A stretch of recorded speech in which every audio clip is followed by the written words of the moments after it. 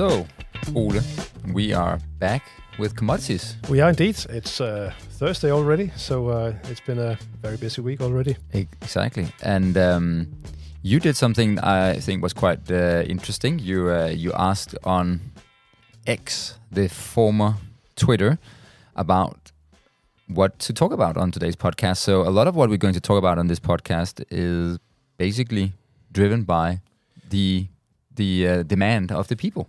Yeah, and first and foremost, thank you very much, all of you who responded. I mean, at this point, I think we have more than 38 replies.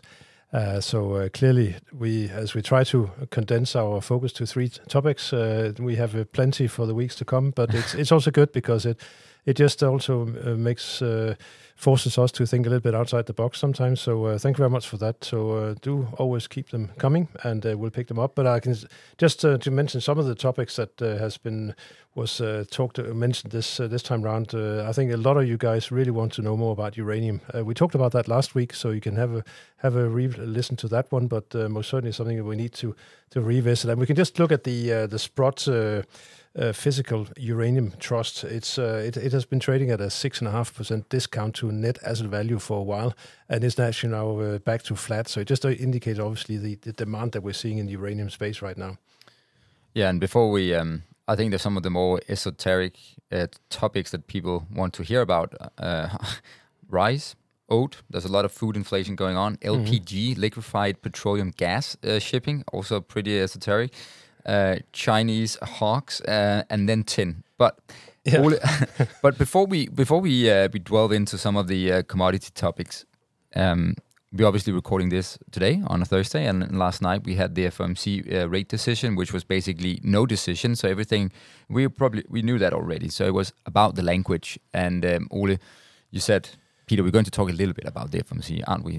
Despite this is a commodities podcast, and we can just make a very quick comment on it.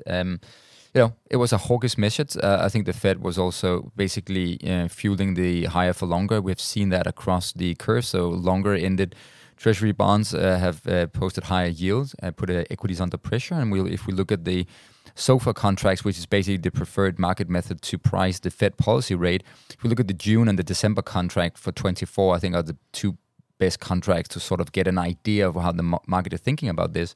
They declined yesterday, i.e. basically signaling that the policy rate will be higher than we thought just a month ago. Absolutely. If we look at the spread between December this year and June next year, it's the cut is now down to just one, so around 23 basis points, and that was 75 months ago.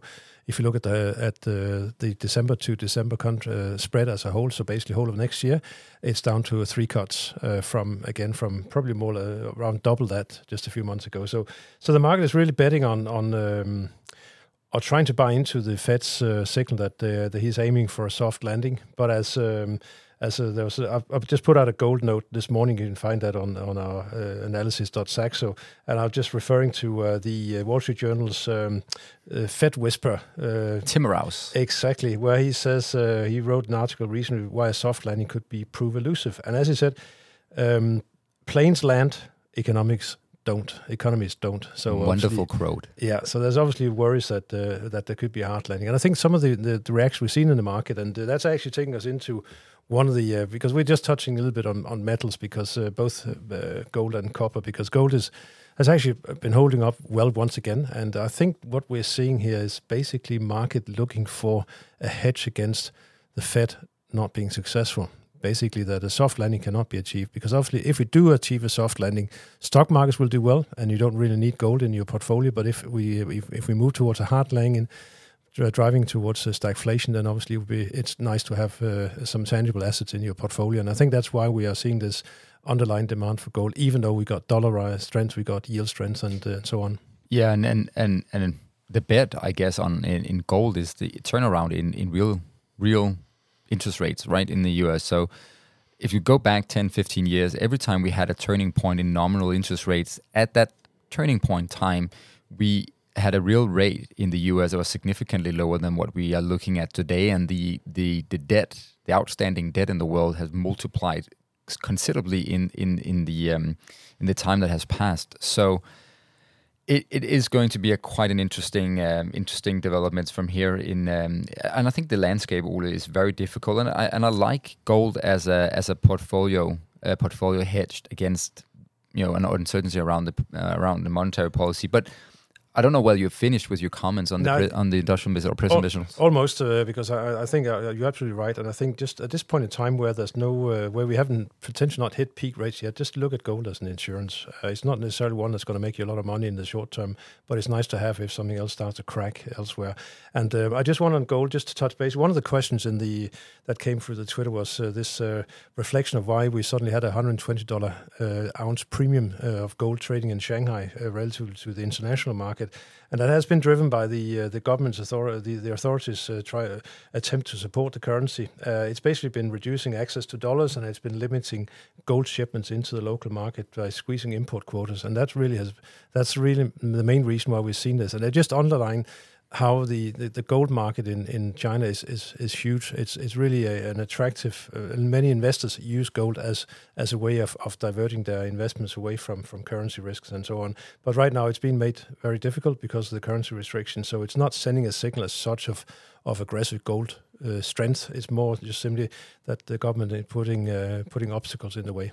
Yeah, and we've changed the order a little bit here because we went on a detour with our with our commentary on the FMC. So we went into talking about gold, and we have one of the three things to talk about today. Obviously, is on the metals space, and copper is another thing that was highlighted by ex-users that they wanted you to talk about, Ole. So copper is this very important, potentially the new oil of the new age of electrification. It's a super important metal. So what can you say about copper at this point? Because are there any clear trends either side, basically? Well, the clear answer to that is no, and that basically means that I think the short-term risk is maybe that it could suffer from its own success. Basically, its success in attracting demand from investors seeing this long-term prospect for upward prospect for copper.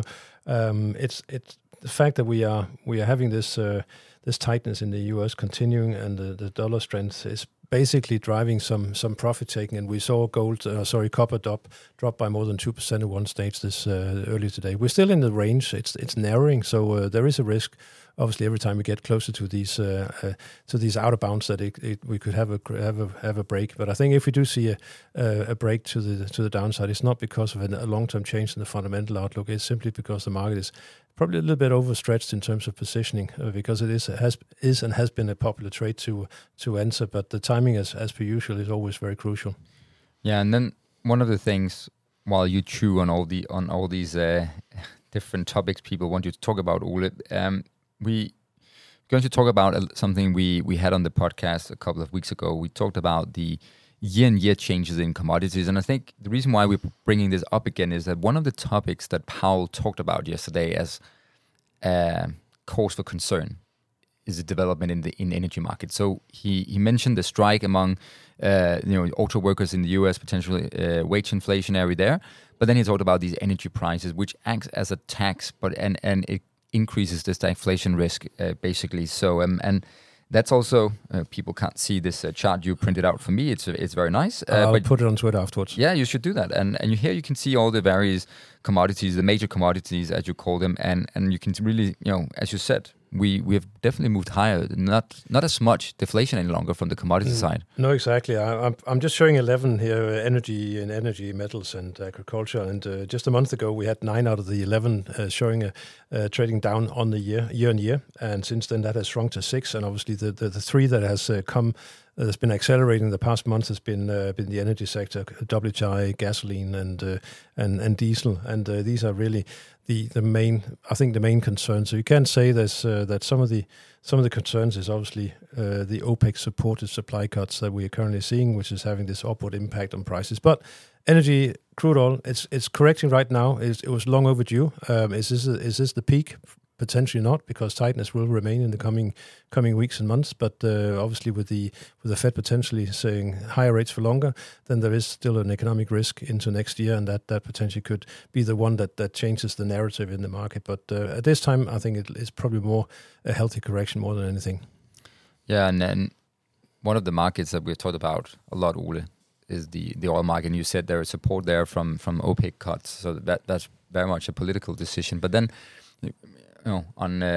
on X, formerly Twitter, a lot of discussion about these. A lot of charts been floating around with crude imports in China, that they look pretty rock solid and have gone to new highs. But then it's quite interesting when you have a Chinese expert on our strategy team that sits out of Hong Kong, and we asked him in one of our internal calls. So I mean, what do you think about these high crude imports, and are they reflecting real demand, or is it just reserve buildup? And he was pretty hesitant that this was really reflecting a strong demand situation, and if anything from the Chinese side, it was more that the reason crude import increases have been more to reserves than actual demand in the industrial sector. Yeah, and also for refineries enjoying the very fat margins that you're currently getting on refining oil into products for resale into the global market. So yes, that's. I think there's no doubt that the US and the West's ability to influence oil prices mostly through releasing strategic reserves is more or less done, with the US reserves having been depleted as much as they have during the past year. But one factor we should not rule out is obviously China. It's the biggest importer of crude oil, and it's a major customer both for Russia and the Middle East. And if they start to protest, and either verbally or basically through buying less crude in the short term, taking some out of strategic reserves, then obviously that would send quite a strong signal to these producers. But again, it's speculation, but potentially that could be one source of pressure on OPEC Plus to change their direction if one of the biggest customers start to make protests. Good points there, Ole. And the final topic we're going to discuss today in this podcast on commodities is the grain sector. So we talked about it a couple of weeks ago, the rallying prices on rice, and there have been a lot of different export restrictions being put on by several countries, including India, etc. And one of the latest moves as well have been something like you've talked about orange juice, Ole. I think that was on our first podcast in this new podcast format that we're doing, and also I've seen prices on olive oil have galloped, and I think this is really something to have on your radar in the weeks to come, because one thing is the energy prices, but food prices are also very, very important for purchasing power of households, and especially in the emerging markets. And so what's the outlook on the agriculture sector and maybe grains in particular? And there is a lot of these discussions with a infight between Poland and Ukraine. Ukraine have had, as far as I understand, a very good harvest. They want to sell that grain to generate revenue, but there's an election in Poland that is making this difficult.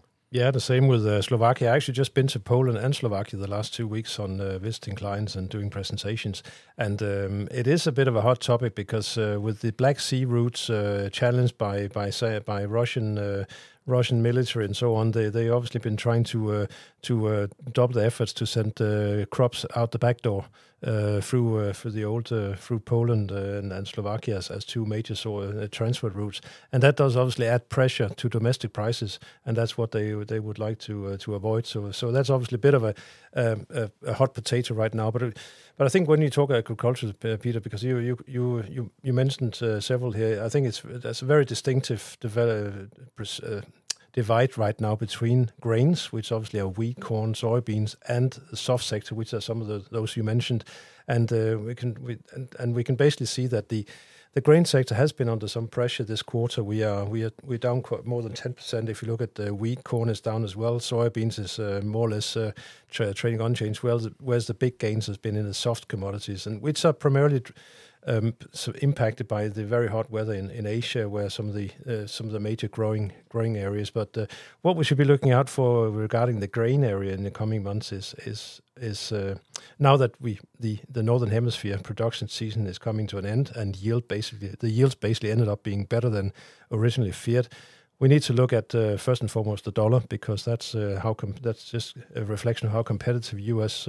producers are on the global market, and they need to export quite a lot. And that's where both. So can I just stop you there? Yeah. So what does it mean? So what does this strong dollar, we have had the dollar rallying basically for half a year now, and we're touching some of the highest levels in quite some time. So what does that mean for commodities, for those that are not familiar with commodity reaction functions? What does it mean with the higher dollar? Well, actually, agriculture is one of the very almost simplest areas, because if you're a wheat farmer in Chicago and you are producing a lot of wheat and you want to sell it to Europe, and but at the same time the dollar is going up, then you basically need to have a lower dollar priced in dollars in order to compete with the price based in Europe, in euros over in Europe. So that's why we right now U.S.'s main competitor when it comes to corn and soybeans, which are massive exports for the U.S., is South America, and the currencies are in South America, Brazil, and Argentina. They are very competitive right now and has been for a while. And with China, with trade relations between U.S. and China not the best they've been for a while, then obviously China they'll look to South America, not only because it's relatively cheaper currency wise, but also due to the political development. So the dollar is worth keeping an eye on, and then obviously the weather developments. I just saw a map from Australia. The whole country is just absolutely dark red, basically meaning that right now they're getting less than 20% of the rain that they normally have for this time of year. So Australia is a major focus as we move into the northern hemisphere winter, southern hemisphere summer, and also obviously South America. We got some weather formations, La Nina, which is impacting. But apart from that, one asked on Twitter through this my question also what to look out for. So basically, apart from the dollar, obviously, just keep an eye on the monthly reports from the USDA. They provide monthly guidance on the report on U.S. production yields and inventories, as well as global stocks and production outlook, not least in South America. That report is called WASDE. It comes out once a month. All right, and I think that's a wrap on today's podcast. And if you want to know more about commodities, you can follow Ole on the social media X. And so watch the gold as we are on the other side of this FOMC rate decision. Watch copper and its link to China. Watch out the grain sector and generally the commodity markets, because that is a potential risk factor for the Fed and goes into this higher for longer narrative. So, and Ole, you and I will be back in a week's time. Thank you for listening.